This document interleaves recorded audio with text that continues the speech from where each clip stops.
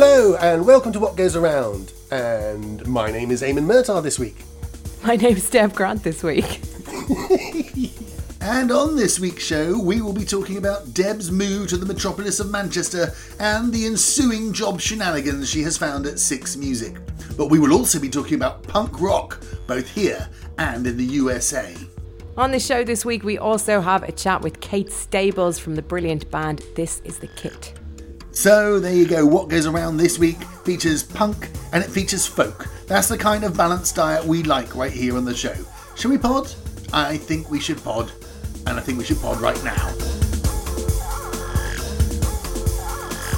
DJ Deb Grant, traveller of the airwaves. What goes around? Well, I don't know if you know this, Eamon, but I actually did it. I did the thing that I talked about on the podcast long ago, and I moved to Manchester. Been in Manchester for a few months now. That's my main big news, except for a small new job that I started quite recently too. I had heard something. It's just like a everyday thing, isn't it? It's only 4 days a week, actually, but yeah. Is it only 4? Well, you should know that. Are you for real? No, I do know that. Of course I know. I tune in regularly. I mean, I actually do. This is the weird thing. Is you've always been on the radio and doing stuff. Like, occasionally hear a little bit. But I have actually tuned in and listened. It's a good show. It is. Lots of good new music. Yeah. I enjoy it very much. How are you finding it?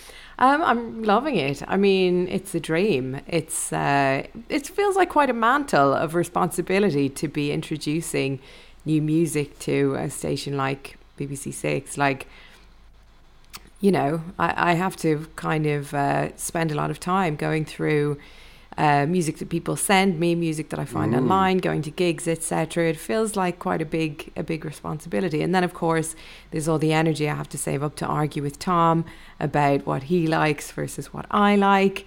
And, you know, that's all part of it as well. But yeah, it's great. I imagine it must be quite dizzying, just because, like, you're 4 nights a week, all new stuff. Yeah, your ears must be burning off the hook. You know? I think it's kind of. I mean, the thing that I'm interested in most with new music, or with any music really, is like something that stands out and surprises me and is a bit different and kind of is in contrast to the rest of the stuff that I'm hearing. So the fact that that's what I'm listening out for kind of helps to keep things fresh. But just the excitement as well of doing it. It'll take a long time before I get jaded and my ears get tired. So it's kind of good for me too, because it's kind of put me in a position where I'm obliged to listen to different music. I mean, my background, as you know, is like finding weird old crusty music. So the fact that I'm now in a position of having to listen out for exclusively new stuff is quite cool. Yeah, I could just imagine the sort of clunky gear shift that's gone on in Grant's brain. Thanks a lot.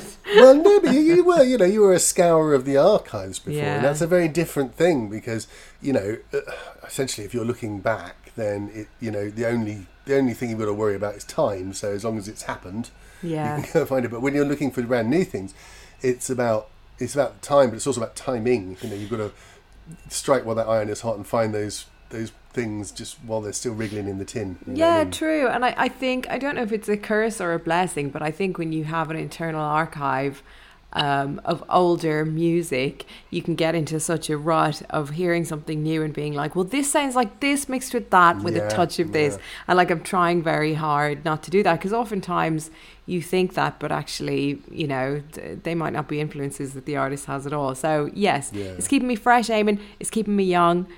So that has to be a good thing. That has to be a good thing. Yeah. I'll have some of that. Yeah, that whole thing of sort of trying to find something new as well, that can be quite a dizzying prospect, because I mean, you must be being, you know, you must have like a pile. This is the thing. Back in the day, you'd have had a desk like Columbo's with like loads and tons of CDs and tapes and stuff. Yeah. But now, I guess your pile is just your inbox. Yeah, I mean, I do get sent a lot of records, which is Dream. Who is it we were speaking to? DJ Jaguar Scales was saying he just got into DJing for the free records. So yeah, now more than ever I'm benefiting from that, which is really nice. But yeah, I mean it is mostly email based. But then again, I mean, Manchester is fucking great. I was quite nervous, although... See, I told you you'd like it, didn't I? Yeah, but it was more, I've been in London for 20 years, so like leaving behind everyone I knew and loved to move to this new city, it just was very daunting. And in my mind, I was thinking like, well, London gets the best of everything, so that means Manchester is going to be second best. What I didn't account for is the fact that, London just makes everything so difficult for you. Like, I would hardly ever be arsed going to gigs in London because of the journey there and the journey back and all of the, obstacles and public transport and annoying people and all the rest of it. In Manchester, I've been to probably more gigs in the couple of months I've been in Manchester than I went to in London in the whole of the last few years, because I can walk home from everything. Everything is so accessible. It's like you walk past a music venue and you're like, that's for me. I could go in there anytime I wanted, So, yeah. I imagine they saw you coming up the motorway and said, she's here, lads, put the sign above the door. Welcome, DJ Deb Graham, this is for you. I don't know. It's funny. There's 2 record stores in the middle of town. Great record stores. Actually, Manchester has some excellent record stores. Yeah. But there's 2 here that only ever play 6 music when I walk in there. And so I kind of walk in and I'm like, Nobody has said anything to me yet. Maybe it's because the hours of the show are antisocial, or maybe it's because I need to earn my status. Maybe you're just too cool for school. Maybe they're just shh. Don't say anything. Well. Here comes the great DJ Deb. Yeah, that could be it as well. But yeah, who knows? But I've been loving it. Manchester, I would recommend it. But I don't want, I don't want everyone to catch on to it, because then the property prices will go up. No, yeah, keep it a secret, I would, because, if you have something good going on, you want to just keep a lid on that. Yeah. But I do have one issue now. My lovely boyfriend came over from New Zealand to help me move. And unfortunately, he had to go. But unfortunately, I mean, he's only allowed to stay in the country for a few months. So he had to go back. And so it meant I had to keep the task of trying to make friends kind of on the long finger. And now he's gone and I have no friends. So, yeah. I don't know. How should I make friends? What you moved to a new city recently. What's your approach? I guess you have a kid, so you can just, but you've got a whole pool of dads that you've got access to. But honestly, that's just a nightmare, if I'm honest. Yeah. Are there no dads? Some of them are great. Some of them are fantastic. But a lot of the time when you have kids, you just end up in situations that you share through this commonality of having kids, but really you don't have that much in common. Yeah. And also it's a little bit, you have to be very guarded, because I've lived a fun life, shall we say, and I often, sort of in the past, the circles I've moved in, so has everyone else.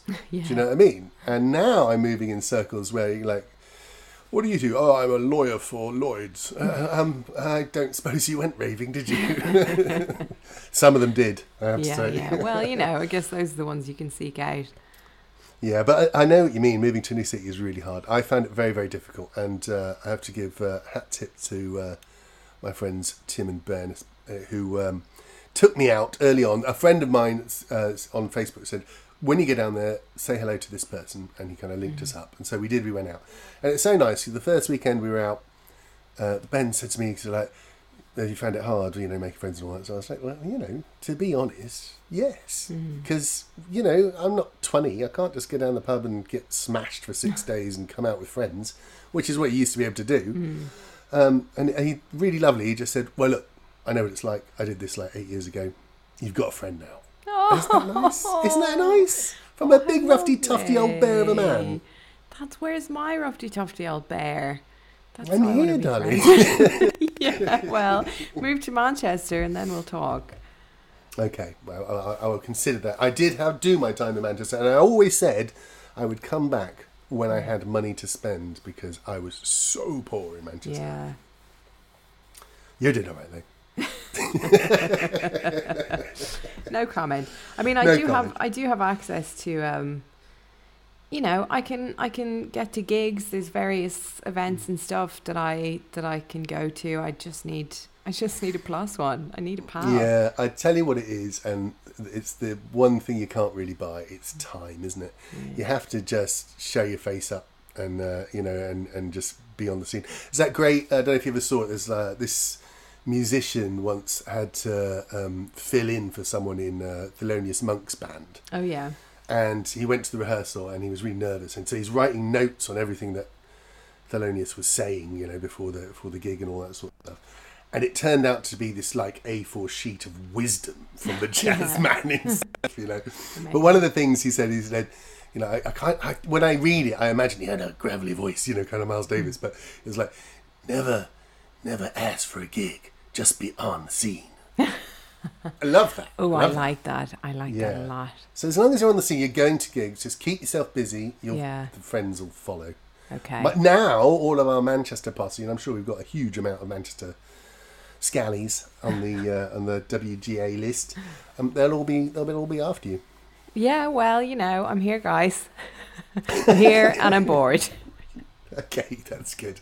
Well, if you're in the Manchester area, please go and entertain Deb. She's got 3 days a week to kill.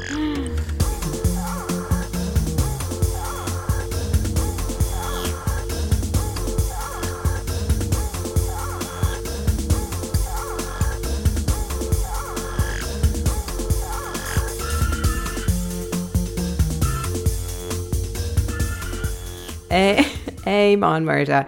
Between the sawing and the hammering and the coughing and the nose blowing, please tell me what goes around. Well, I'm going to go back to my roots, where I started, which is just sitting in a dark room on my own watching music documentaries relentlessly. Oh, the reason I bring this one up is because I watched 2 documentaries and they're beautiful sides of the same coin, and they're just watching them back to back made me laugh like a drain because of the differences in the 2 of them. So I'm going hardcore, I'm going punk. The first one I watched shows the American side of things, and it was called The Godfathers of Hardcore, and it was all about Agnostic Front. Are you familiar with their canon?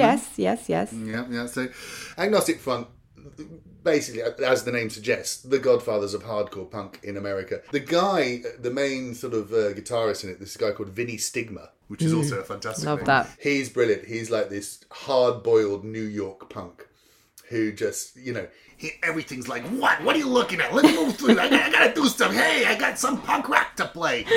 You know, and they keep saying punk rock, and that always makes me laugh. It's like in England, you never say punk rock. No. It's punk. It's punk, mate. Yeah. But it's punk rock over there. Agnostic Front was the name. He was saying it's not about being, you know, anti-religious. Is that agnostic is in we're not going to believe anything we're told until we get up and see it, and we're going to question everything that's told. And so the whole thing about the band is they just, whatever subject that comes up, they face it head on and they question it, and they don't get spoon-fed anything. Now, the average life expectancy of a punk band in 1978 was probably slightly longer than a mayfly. Yeah. Maybe 6 months is a good stint for a punk band. Unbelievably, Agnostic Front are still touring. Wow. Yeah, they're in their 60s and they're still doing the shit. And there's footage of the shows. They have not let up. Vinny Stigma is not a guy to just take a back seat and say, "Well, let's do some nice acoustic numbers." Yeah. So they are still rocking out, and they're brilliant. The footage is amazing because also like they kind of come to their prominence in the 80s, really. So there's loads of that early camcorder footage. Oh, love of that these in a incredible documentary. punk gigs. Yeah, people just throwing themselves off balconies to stage dive, and you know, just beautiful, violent, crazy music. But it also had this thing where, you know, they sort of had something to say. Now, what they had to say was just don't fucking trust anyone, really, which is a very punk kind of anarchy attitude. But they said it with real conviction, and they kept it going. And Vinny, it seems to me, would just die on the tour bus. He's totally happy. Roger Miret, who's like the vocalist, he became the full-time vocalist after a little while. He is still with the band. They're still going. He finds it much harder to keep going. Like, he misses his kids and his wife.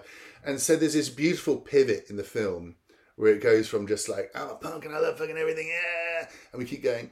And then there's this bit where it's like, but we got old and we had kids and this got kids along the way. But there's still, there's just, I don't know. He makes the sacrifice. Do you know what I mean? He goes over the line and really puts himself on the line every night on the concert. And it's obviously really killing him, but he is not stopping because he and his mate Vinny are in this band and they are in it for life. Yeah, they got something to say. Honestly, it made me swell up with pride. I was just thinking, yeah, God, I want to be like that and just never give up and always do your best, Anyway. It's so punk rock. Never give up and always do your best. Do your best. That's what I learned from this punk rock documentary. And by the way, have you got any more glue? Well, let me just flip the coin now because the coin lands the other side.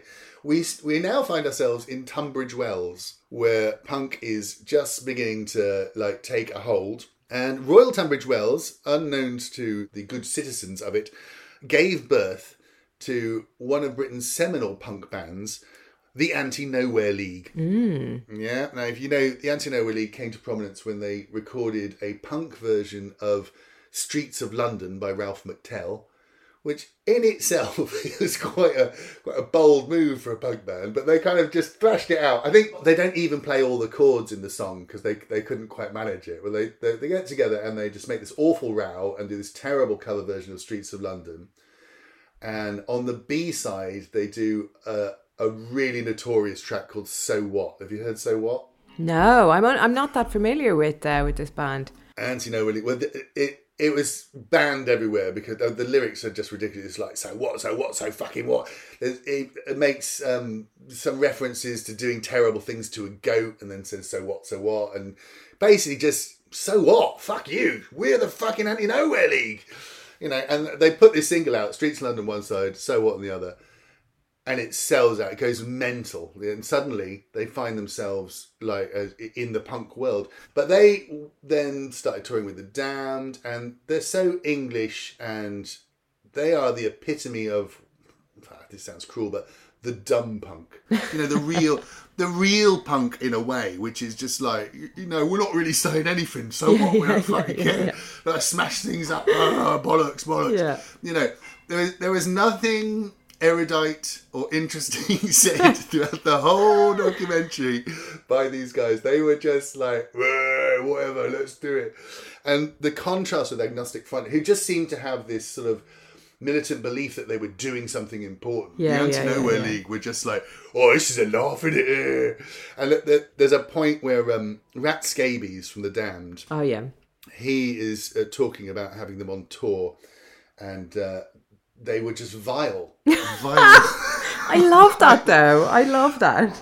I think if you are getting called vile by a man called Rat Scabies, who is in a band called The Damned, you have gone too far. Yeah. That's impressive though. They're living it. There's a point where Rat Scabies says, I don't think you could do anything to shock me. Now, I'm not going to spoil the surprise, but what they do next to shock him fucking shocked him. Wow. Gotta watch it now. What's the documentary called? You gotta watch it. So the documentary is called We Are the League, the Anti-Nowhere League. It's brilliant. Just kind of funny, kind of horrible. And they don't make any money. They're punk legends. And then they think, fuck. They kind of get, when the bright lights catch someone's eye and they just go, oh, maybe we're not really that wedded to punk. Maybe we should just go sell out a bit and do some big rock and roll and make some money. Yeah. So they try and do this acceptable hard rock. Oh, God, it's so bad. Just so Do they bad. acknowledge that it's bad? Yeah, they you can see them cringing as they're talking about it, but they're kind of like, we just suddenly thought we might make some money, it'd be really good, and it was awful, really excruciating to watch. And then they're absolutely knocked out and they're looking at each other and they know they're on the uppers, so they're kind of splitting up the band and nothing happens for a while. And Metallica show up, biggest band in the world, and play So What live in concert. And suddenly there is money. Because they've got they got the rights to that song, and then they're getting Animal up on stage to sing with them, and so the League are born again and they rise again and start touring again, and it's just as fucking awful. And the moral is What did you say about it? Never give there's up. no moral. No, they should have given up, to be quite honest. But I think if ever there was a band or a story that had no moral, it was the Anti-Nowhere League. Sounds right up my street. I heartily recommend it, and I do encourage all our listeners to do it as a double bill. I don't care which order you watch it in, but honestly, when you start looking at the two sides of punk, there's something special that happens when those two movies come together. So get yourself on that. So what? What we're gonna do right here is go back. Way back into time.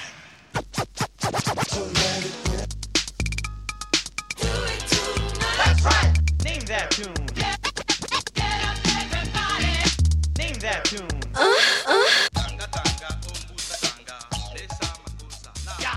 Kate Stables is the singer-songwriter behind the brilliant indie folk band This Is The Kit. This group have gone about their business with a quiet determination and style over the years. They've won plaudits from the likes of Guy Garvey, Mark Radcliffe, Cerys Matthews and Mary Ann Hobbs. And their sixth album, Careful of Your Keepers, is out this month on Rough Trade Records. Kate has assembled a wonderfully layered back catalogue showcasing an ear for melody and a lyrical prowess. So we're delighted to have Kate here to share her phonographic memories on what goes around. Good morning, Kate. How are you?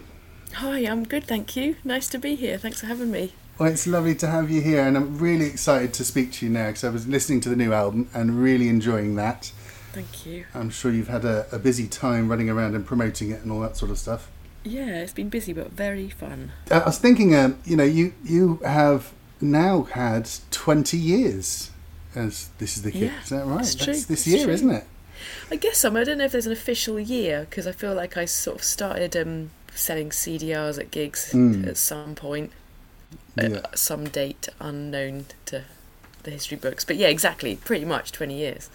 That's a good innings, I'd say. And it's great the way, I love when bands kind of creep up on you, and I don't think you've ever had the behemoth of, Universal Music pushing you everywhere and getting you on Saturday morning TV or anything like that.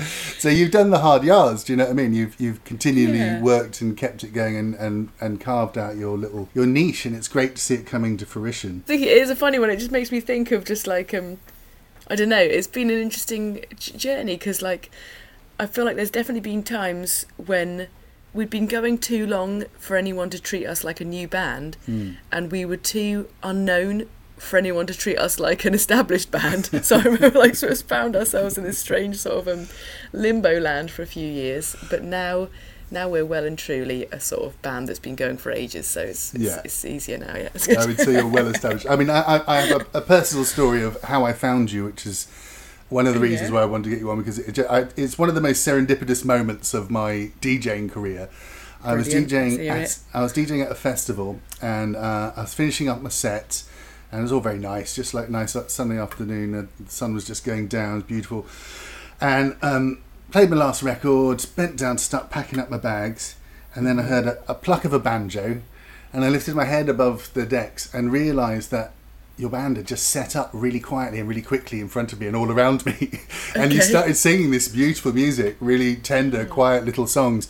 And I thought, well, I can't bundle through there with 2 bags of records now. Oh no, we trapped you in. Yeah, you locked us in. I'm so sorry. But it was lovely because I had no idea who you were or anything. I'd never seen or heard of you before.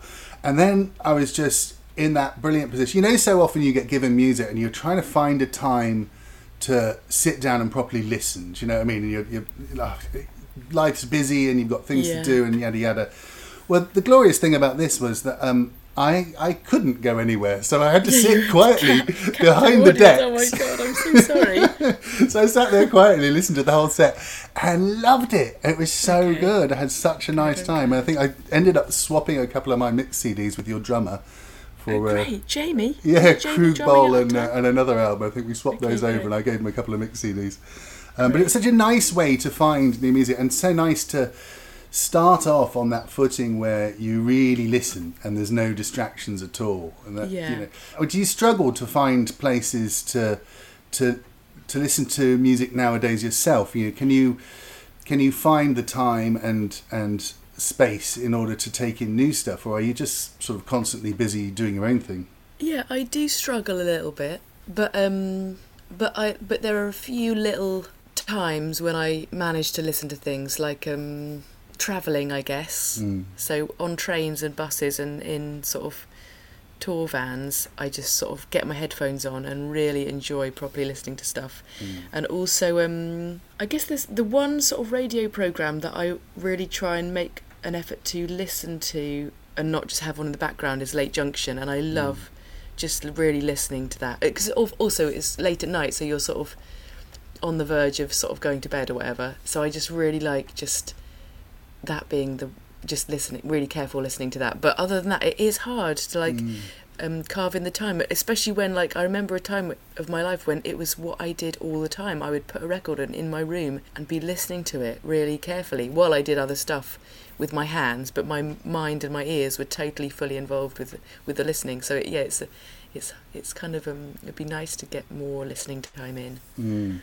Well, I think that, you know, your particular brand of music as well is you know, it's quiet and personal, and it does really benefit from not having distractions around you. You know, you have this sort of ability to speak in a very simple way, and probably, you know, saying quite a lot of complex things in that.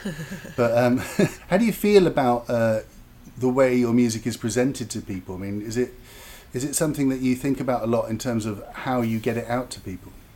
Well, in terms of accessibility, I don't know if I think about it very much. I'm quite sort of I'm quite an old-fashioned sort of simpleton, and like in my mind, it's I shouldn't have agreed with that too readily. Sorry.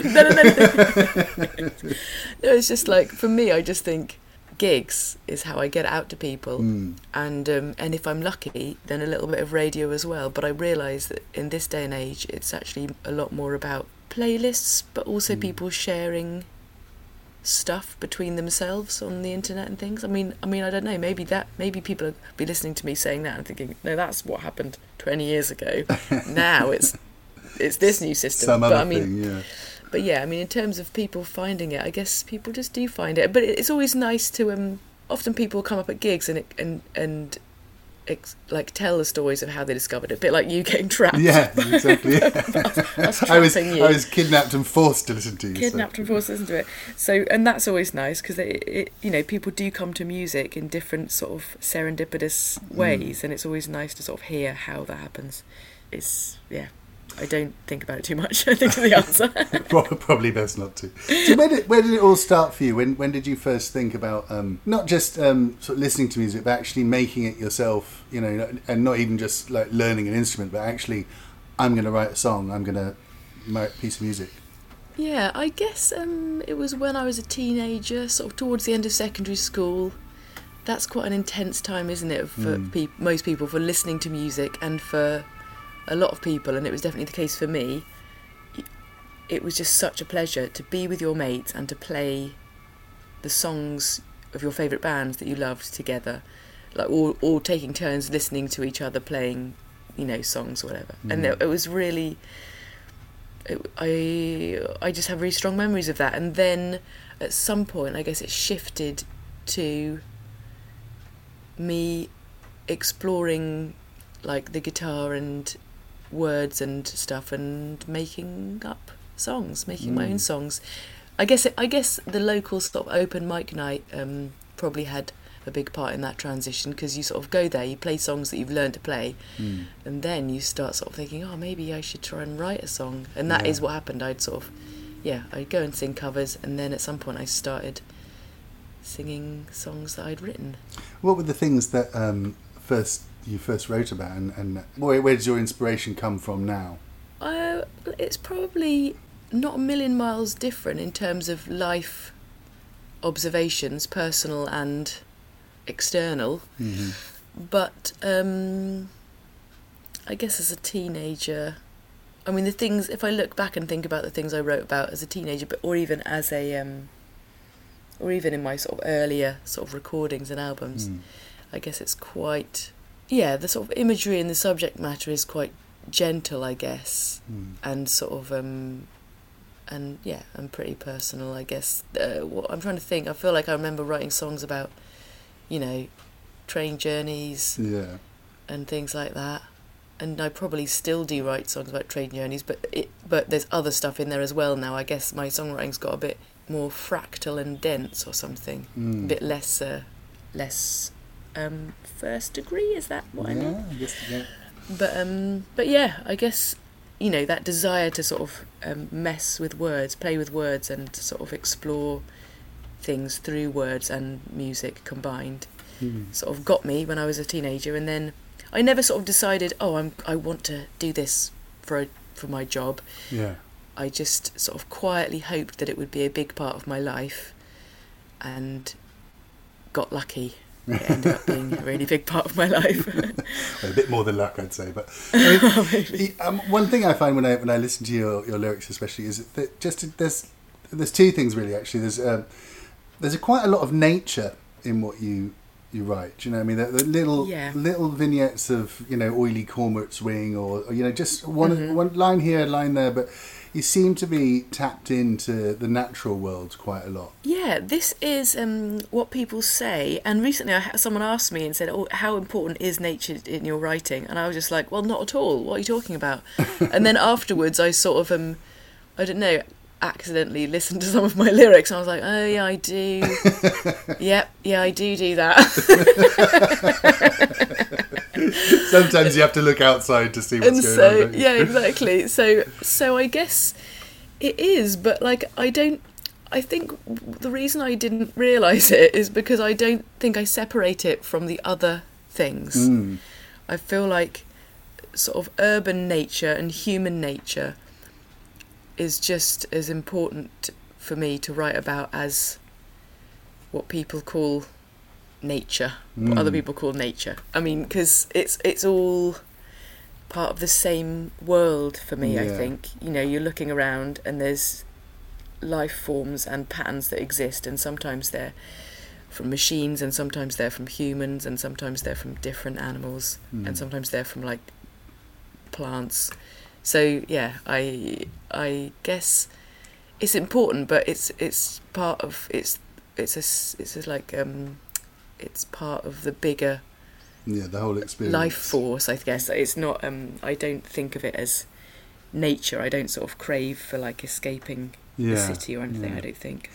I think the other thing that I always think of when I listen to lyrics is that this isn't an insult, but there's a childlike quality to some of it, like in that you can put things very, very simply and use, like, I mean, what did I hear yesterday? Something like, I think in one of the songs, it's not one I know very well, but I think I heard you say emotional buckaroo. Which I just think is fantastic. I mean, it works so well as a metaphor, because we all know what you put the stuff on the little donkey and eventually it just kicks it all off. And emotional, but that just makes perfect sense to me. But it's so simple, and it is kind of childlike. It's like there's like an innocence to it, and I think I see a lot of that. Is it something that you're aware of, or again, is that just how it comes out of you, or do you try and keep things simple? I don't try and keep things simple. I just go for the things I'm drawn to. So it's I guess I am drawn to things that sort of make me laugh or make me smile or something, or that I find funny. Yeah, so I guess a sort of nostalgic reference to a board game that I played as a child made me laugh, you know, that. But at the same time, it's sort of the stuff that is possibly a bit childlike is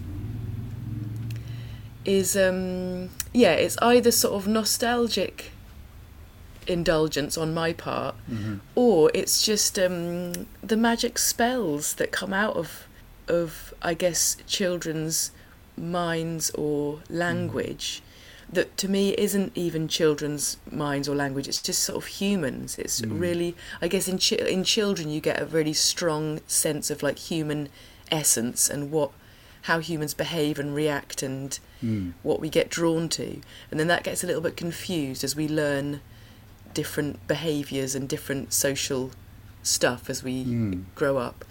So I feel like there's something quite sort of essential in things that we might describe as being childlike, but for me they're sort of as relevant to adults as ever. So I'm sort of speaking really slowly because I can't. I'm trying to sort of think of examples of what I do and remember what I was thinking when I wrote them.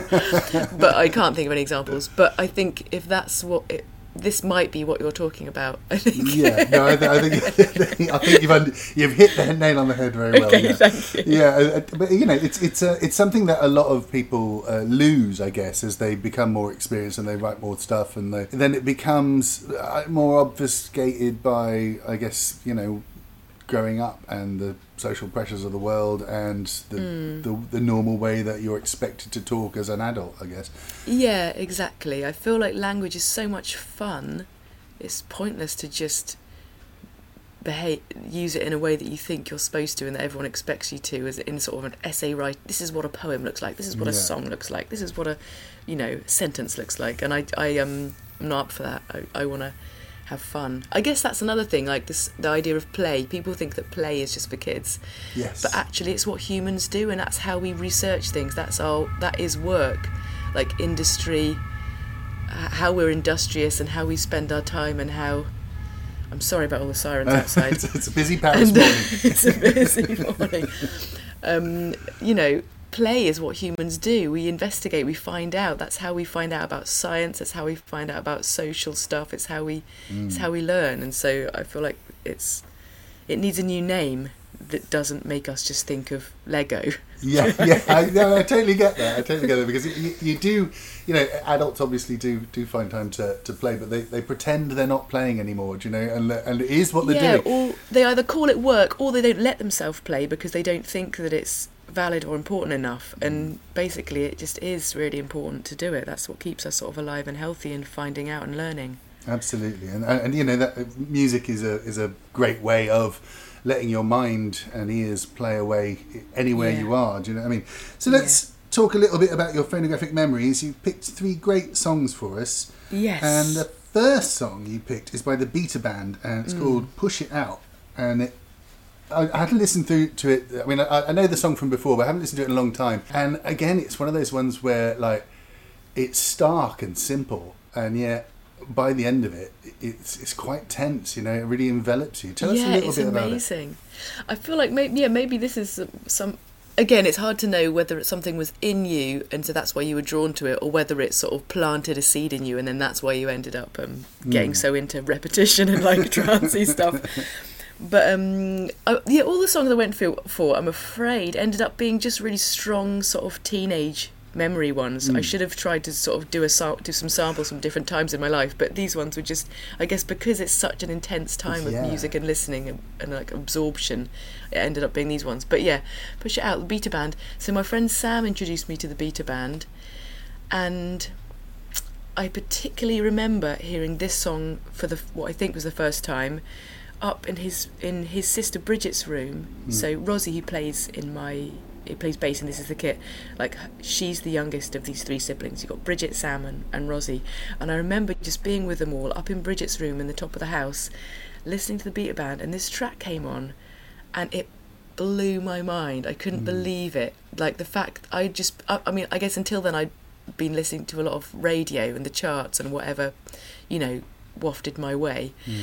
And the idea that you didn't have to follow those rules and that you could just the songs all push out, but also just push the boundaries of what people are sort of comfortable listening to, or what you want to play for however long, and the effect that repetition has on you. Yeah. Like listening to it, but also playing it and saying it. I just loved it. Blew my mind, and it's just such a strong memory for me. I can remember the wall I was leaning up against. I can remember like where the stereo was.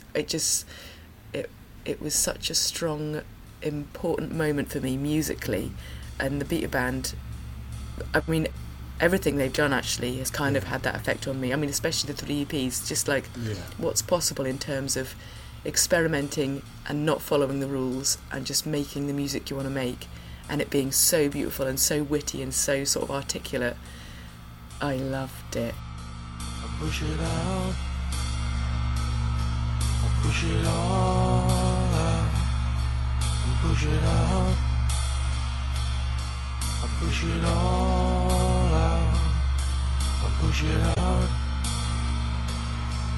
push it all out. I'll push it out.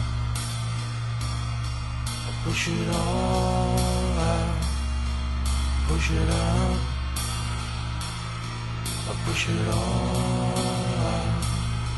I'll push it out. I'll push it all out. I'll push it out. I'll push it all out. I'll push it out. I'll push it all out. I'll push it out. I'll push it all out. I'll push it out. I'll push it all out. I'll push it out. Push it all out. Push it out. I'll push it all out. I'll push it out. I'll push it all out. I'll push it out. Push it all out. Push it out. Push it all out. Big time for me, the Beta Band. Yeah, no, they are a fantastic band. I love them myself. I actually went to what turned out to be their final gig, and my train was delayed, and we got into the ground just as they said goodnight. Oh wow, the final goodbye. What gig was that then? It was actually when Morrissey, before we knew he was a goose-stepping weirdo. Bit of a dodgy guy. But it was Morrissey's kind of comeback gig after he did You Are the Quarry. He played at Manchester Cricket Ground. Right, okay. And Magic. the New York Dolls and the Beta Band are supporting. And I think it was Yeah. the last time the Beta Band ever played together. Oh, And wow. literally just heard like 30 seconds. I was like, yes, we've... And then they said, good night. Oh no, oh no. But they do have this amazing quality of, they never really folled the expected way to make a song or an album, and those EPs, or even to especially- make a career. Like they just did it their own way. Yeah, And I feel like when they came up against, when they were sort of forced into situations of trying to do it other people's ways, that's when it got difficult and didn't work out for them, I think. Anyway, sorry, what were you saying? yeah. Well, and agreeing totally. And sonically, they put you in a place that starts off comfortable a lot of the time, but ends up quite, claustrophobic feeling. And I think that Don't Push It Out track, when I was lying there listening to it this morning, it started off, so this is nice with the little hi-hat, just just tapping away.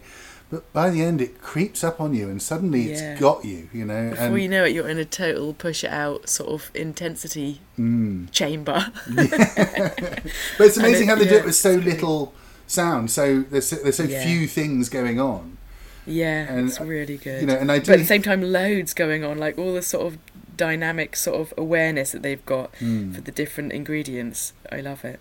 Yeah, definitely. And there's a few moments when I've been listening to your stuff as well, where you've had that sort of quiet intensity, and I think that's quite a hard thing to capture. Is it when you record stuff like that? I mean, is it very important the surroundings and the way you're, do you spend a lot of time making sure you're in exactly the right kind of mood, or can you just walk into a studio and just bash it out?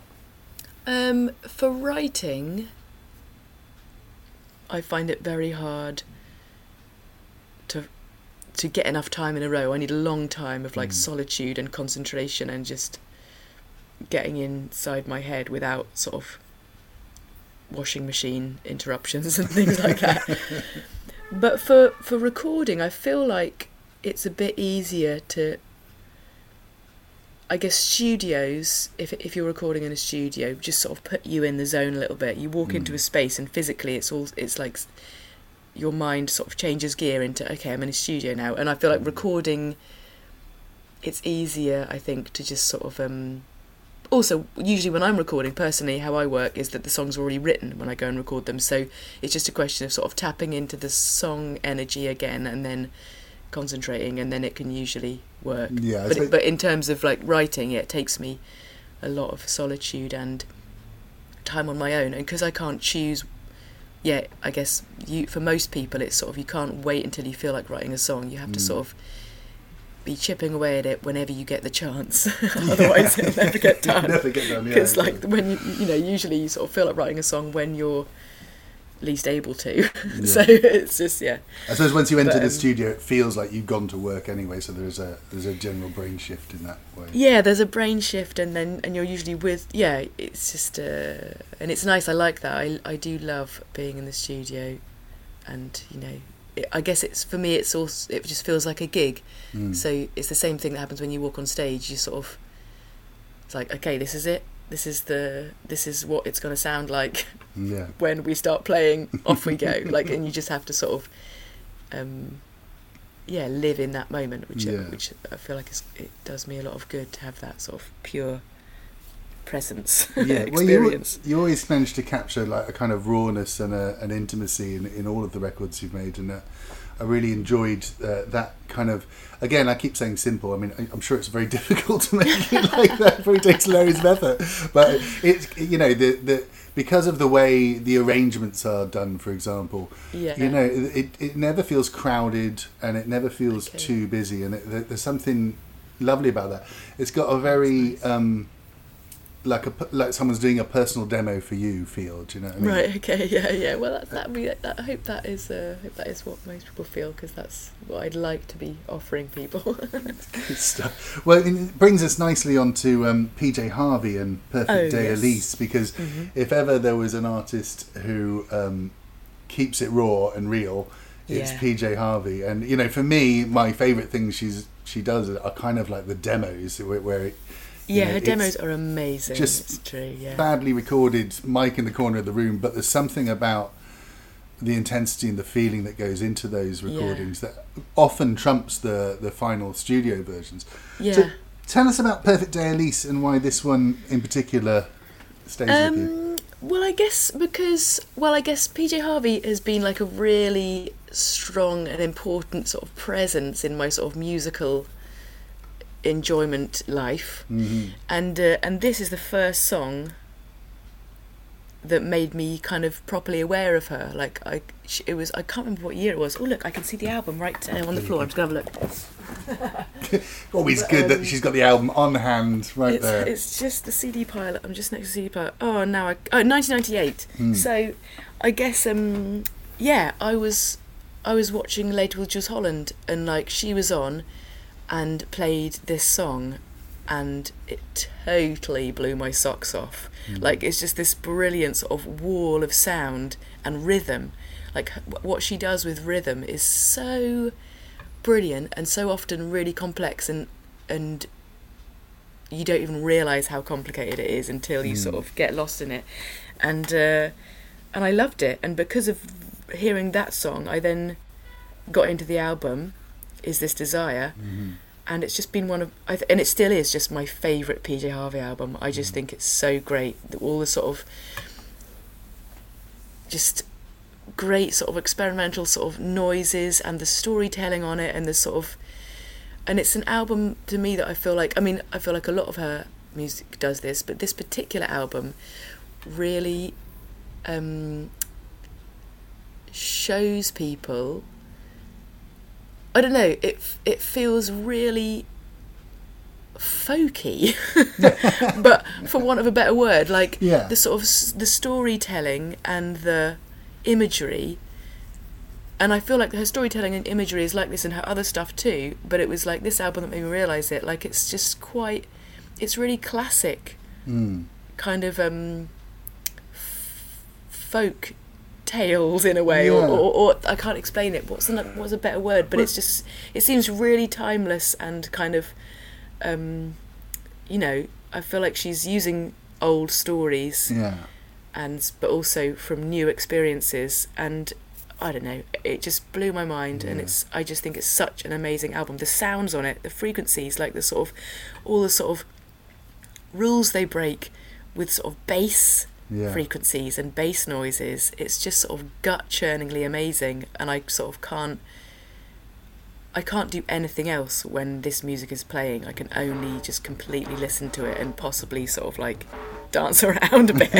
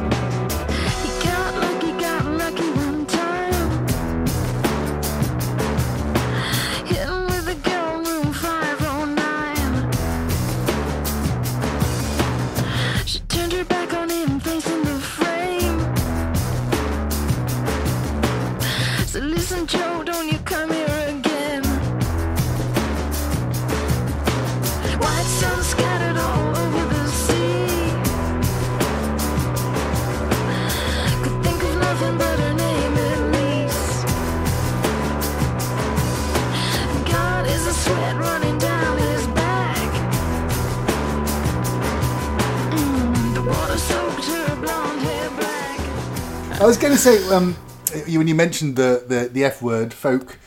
Yes. You know, we've talked about folk a few times on the podcast before, and one of the things we always say is you know, traditionally it was the news. It was how people told stories, you know, in different places, Exactly. and how things just are means recorded. it literally means people. Do you mind being termed folk? Do you find that restricts the way people look at you? Is it just because you have a banjo? Is that it? Sometimes, yeah. I've got a banjo and I sing in an English accent, and so that means I get called folk. But also, I guess I was starting out at a time when there was a lot of songs and songwriting, and the word folk was getting applied to anyone who wrote songs, wrote and played songs. So, do I mind? Sometimes it's a little bit grating, actually, to be honest, because the result is I get treated a certain way that I feel like I didn't ask for. Yeah. Like, I'll get, you know, a photographer will want to take pictures of me, and they'll be like, oh, can you stand next to these flowers? Can you hold these flowers? Can you, like, take your shoes off? Or can you try and sort look of, twee, please. Can you let your hair down? And so I feel like, I don't know if that's because of being called a folk musician, or if it's because I'm a female, or because it's both. Yeah. But I do struggle with that side of it, because I guess... But I also, you know, as an artist, I have to remember and understand, and I do believe this, that people are going to interpret you and hear you and see you however they decide. Like, so you can't control how people see you or hear you. Yeah, indeed. But and so it's a strange sort of balance between trying to allow that, but also to still have some sort of autonomy and say in how I'm represented anyway. There's the two things should somehow be able to both exist. I mean, but it's not always easy. But yeah, but in terms of the folk music, I mean, I don't think it. I guess it means that I get to play at a lot of folk festivals, which is nice. But on the other side, I don't know how many other music festivals have turned me down because they think I'm folk. Do you know what I mean? I don't know. I don't see the negative sides of it. I just feel lucky for being able to do gigs. Well, it's a funny thing, because it's kind of like if someone won't call you by your name, do you know? I mean, they decide, oh, your name's Kate, but I'm going to call you Katie Woo or whatever. You know, it's like, well, I haven't asked for that really. And I know last month we had Jeff Barrow on the podcast from Portishead. Oh, great! Okay, and had a good old chat with him. And it didn't come up at all in the conversation, but in the intro, just because. I don't know, that's what everyone called it. I said something about trip hop, and he really does not. He does not like that. He does not like that at all. So there was a quick exchange of emails, and you know, because to him it was something. It's cool though that people say it. It's really cool. Well, this is the thing, and it's like you said. Once you've given your music out, then people do what they will with it, and they, you know, if they call you this, they call you folk. You're in the folk section. Do you know what I mean? Yeah, and people, and to be honest, like, they want a quick and easy word to vaguely describe something. Yeah. And you know, the word trip hop got made up by someone, and then it was a useful thing to use to describe a bunch of music that had a certain thing in common. But yeah, it's not ideal. Yeah, it's he described it, trip hop, as London wanker music. So so I did a quick re-edit of the beginning of the podcast and sent it out again, and we're all friends and everything's good again.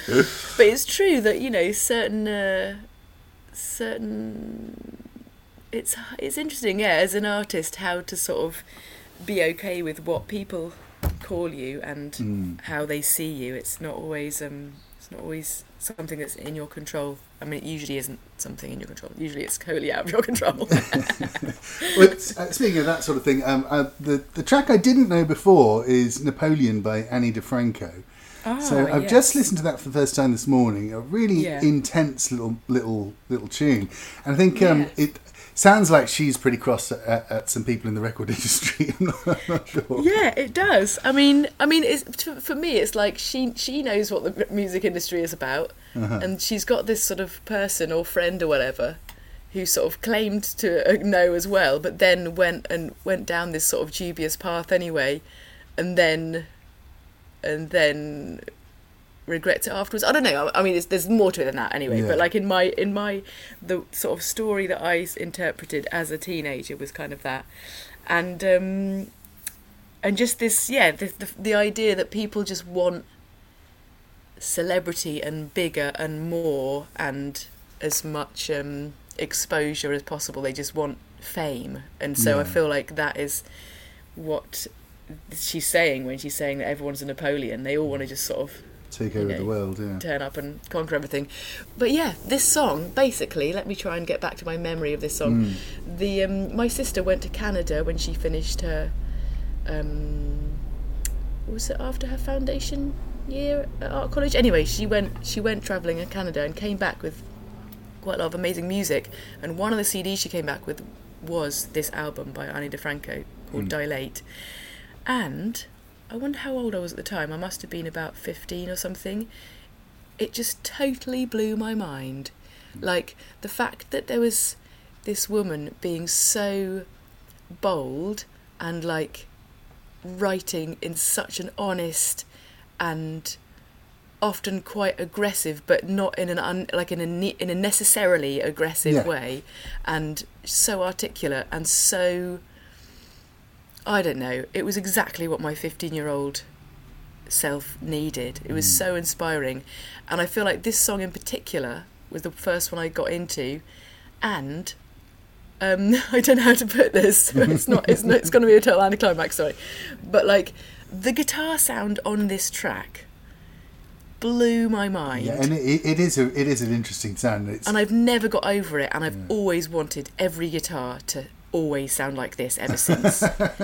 Like this is the guitar sound that I want every guitar to sound like, and I just loved it. I loved it, and she really changed my life in terms of what was possible being a woman in the world and in music. Like the stuff she talks about, her sense of humour, her sense of like anger, her sense of like what's right and wrong, and like the way she talks about sexuality and gender and like so many other political things.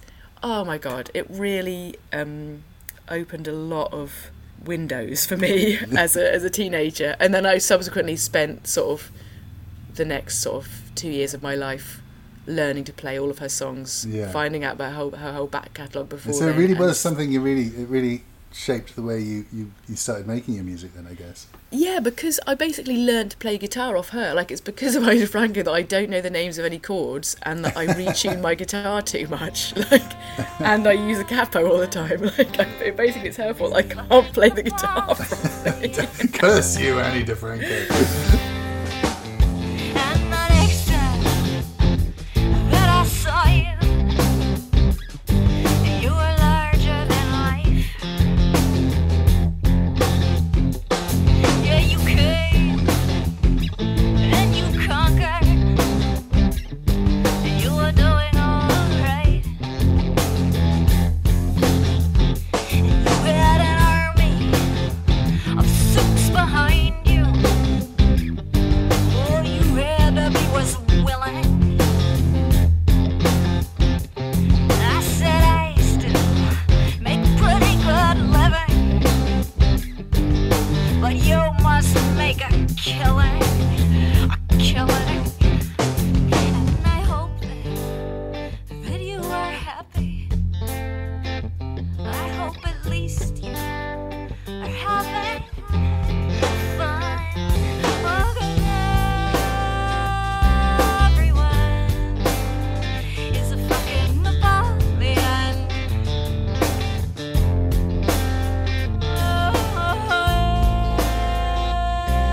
Everyone is a fucking Napoleon. Like, I totally learnt to play guitar from her, just like it was early internet days. You'd go to the library and spend ages trying to find tablature to print off. Yeah. And like just finding out about all of the different ways she tuned her guitars. Like her guitar playing is phenomenal. It's insane. And I sort of get that for some people it's too, especially these days, for some people it's too sort of, I don't know, American shouty lady or something, I don't know. But it's so important, like it's so important. And there's so many people now that are only just starting to talk about the things that she was talking about throughout her whole career. And I just can't stress how important she was to me, but also is to songwriting and feminism and the music industry, because it's not just her writing and that was incredibly sort of revolutionary, but she just started her own record label and like was a real trailblazer in terms of artists owning their own music and doing things in a way that meant they were the ones getting paid for their music rather than, you know, big labels or everyone else, basically.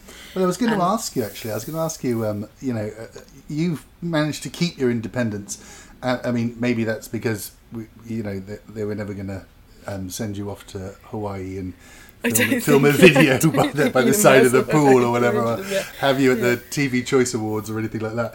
But, I mean, you kept your independence really well. And what's great about that is over those 20 years, you know, your identity and the way you come across, it feels really unsullied. I don't know if you ever have felt the pressure from the industry like that, but your sound certainly has never felt like it was being contorted from the outside. Yeah, I hope so. I mean, I feel like as the years have passed and the sort of in my career, for want of a slightly better word, you can call it that. It's fine. Has like progressed. You do end up working with people and working with record labels and working with managers, and so like, and if you're lucky enough, which I feel like I've been lucky enough, they're totally brilliant and respect you and are the right people to work with and sort of know their trade and have the skills to do what I personally don't have the skills to do in terms of like existing in this sort of slightly weird thing that's called the music industry. But as a result of that, there are compromises to make, because I don't want to make other people's working life difficult. So yeah, there's always going to be a slight sort of compromise from time to time in terms of what I would have chosen to do personally and what is just helpful to the team of people that are working really hard to make it a sustainable, well, basically for it to be sustainable employment for my band members and for me. So there's no sort of escaping the ecosystem of the industry, and it's not a particularly healthy one, but I think you can make an effort to, you know, deal with it as decently and in a way that is comfortable with you as much as possible. I mean, and then there's people like sort of Jonathan Richman who are just totally brilliant and don't have email and don't have a mobile phone. You can only contact him through a manager or through a fax machine and a landline. But at the same time, not everyone is Jonathan Richman, so not everyone can do that. Like, you can't. He's a complete legendary genius. Yeah, and he's just been crossed off the list of possible guests on What Goes Round, because we wouldn't. I don't fancy doing the interview via fax. That would be tricky. No, he's got a landline. It's fine. Oh right, that's okay. Do you know Kraftwerk used to have a phone in their studio in Dusseldorf, and it didn't ring. And what they would do is if they actually wanted to speak to someone, they'd say, "Ring at this time," and we'll just pick it up. So ring. Oh, brilliant! So ring exactly. No ring. If you didn't ring exactly the right time, that was it. They weren't going to talk to you. That's so great. Yeah. That's really good. In control. But I like the way it feels like you've built a little family of people around you, and you obviously care for that family and want to, you know, give that stable employment. And I mean, obviously, a lot of responsibility then comes back onto you, because you're the one who's writing the songs and putting the things out there. So it must weigh a little bit on you, I should think. I mean, it does. Like, I feel like in terms of the stuff I'm writing, I know that I just will have to write what I write, and I can't change that. But it's true that then there are other choices in how things are set up or how things are promoted or whatever, that I am aware of the knock-on effect to other people's sort of livelihood. So, but then it's the eternal freedom and responsibility death grip. Like you can't actually have freedom without without responsibility in equal measure, sort of thing. So it's there's always choices to make, and you just have to hope. You have to sort of communicate with everyone. Communication is key, I think, and just try and hope that everyone is okay about the choices you make and knows that they can do something else. If they feel like they need to do something else. I mean, you've grown very organically, it feels to me, like, and the good thing about that is when you grow like that, people tend to stay with you. It doesn't become like a fly-by-night thing. So I'm sure you've had fans that have been following you around for the last 20 years now. And yeah, maybe. I mean, there are people, it's true, there are people that come to the gig and say, I first heard your song on this compilation or whatever, which was, a release before I'd released any albums. And so, yeah, it's really amazing when that happens, actually, because I feel like what I do now is so different to what I did back then. But it's very nice. It definitely feels like it's been a sort of slow fermentation process. But not that I've been sort of monitoring it. Like, it's just totally in looking back. Like, as far as I'm concerned, it's always been fine. Like, wherever I've been, I'm like sort of, this is great. This is a good place to be. And then like another album comes along and things shift a little bit, or there's a few more people that come to the gigs, or the conditions are a bit different. Well, I always wonder. And then I think that's fine too. I always wonder with this sort of these quieter sort of bands that rely on the intimacy and the acoustic instruments and all that kind of thing. I mean, how, as it's grown and got bigger and bigger, and you've ended up, as you say, playing loads of folk festivals. I think you're at Glastonbury later this week, aren't you? No, not me. Not this year. No. Rosie is, but not me. Oh, right, okay. But hopefully next year. Fingers crossed with that. But how does it feel as an artist? What's the difference, and which do you prefer? Playing a nice little folk club in a basement in Soho with like 80 people in, or playing a festival where you're looking out on thousands maybe, and and some of them are just off doing their own thing, queuing for hot dogs or whatever it is they want to do, and yet some of them are right in front of you and into it. Which is more satisfying or desirable for you? I don't think either of them are better or worse than the other. I feel like, also I say either, there's obviously loads of other situations in between those as well, like the whole sort of spectrum of gigs you can do in terms of number of people, or like smallness of space, bigness of space. Like, I mean, I just feel like they're all so important and teach you so much. I love doing the whole range. Like, I've just done this sort of solo tour of record shops for the release of the album, and I loved it. Like, it does me so much good to play solo and to sort of work different muscles in terms of like how you perform the songs, like, and how you make them interesting, because sometimes it's easy to feel a bit like they're boring without the rest of the band or something. I just feel like it's really important to have all of the different gig experiences. And then there's like, occasionally you'll find yourself in a total sort of open mic situation and people aren't very impressed, they're not listening, they don't like it, and you're just like, oh yeah, this is really important. Like, it all depends on the context. Like, you could just plonk someone at an open mic night, you could plonk, so I'm trying to think of someone really famous now, I can't think of anyone. And if no one knows who they are, then they might not go down very well. Like, it's a good reminder, it's a good reality reminder. But what was the classic? Sorry, what were you going to say? I was just thinking there was a classic moment where they sent Badly Drawn Boy to busk outside King's Cross Station when he was kind of at his peak. And I think he made about £2, and it was exactly. He was like, kind of, well, it's fine. It's this is okay. It's the context. But also, I was thinking about that the other day, because I had all this I had this battery amp with me, and I was on the trains and stuff, and I was like, I could actually just stop here and just busk. I could just do some busking, but from what I have, anyone who's ever done busking knows that people don't appreciate it when you're playing your own songs. They just want something they know. The big hits. They want the Beatles, they want Bowie, they want you know, the bangers.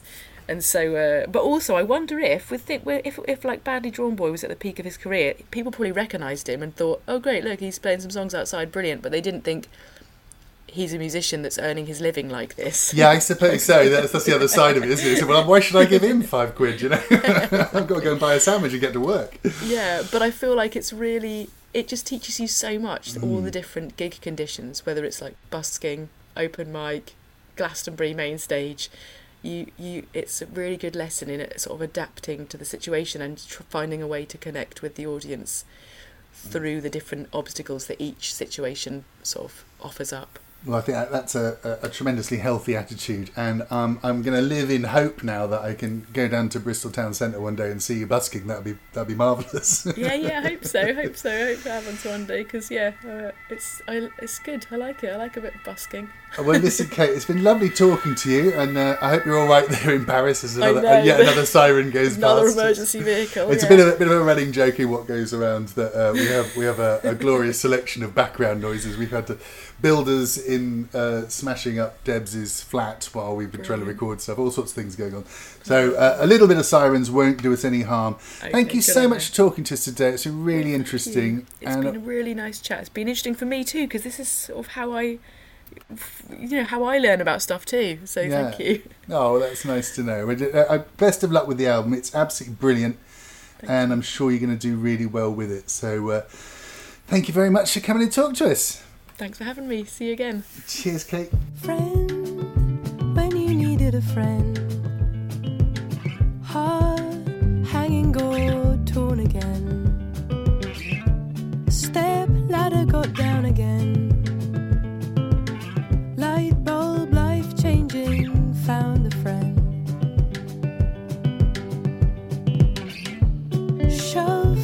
shovel the bones away, love human remains remain, realizing it progress made, claw sanity back again. And if you enjoyed that particular show, then spread that joy around. Find someone who likes a bit of the music and likes a nice bit of chat, and pass what goes around over to them and let them enjoy this wonderful show in the same way that you did. Like, subscribe, make friends with strangers. What goes around? Will we manage not to laugh?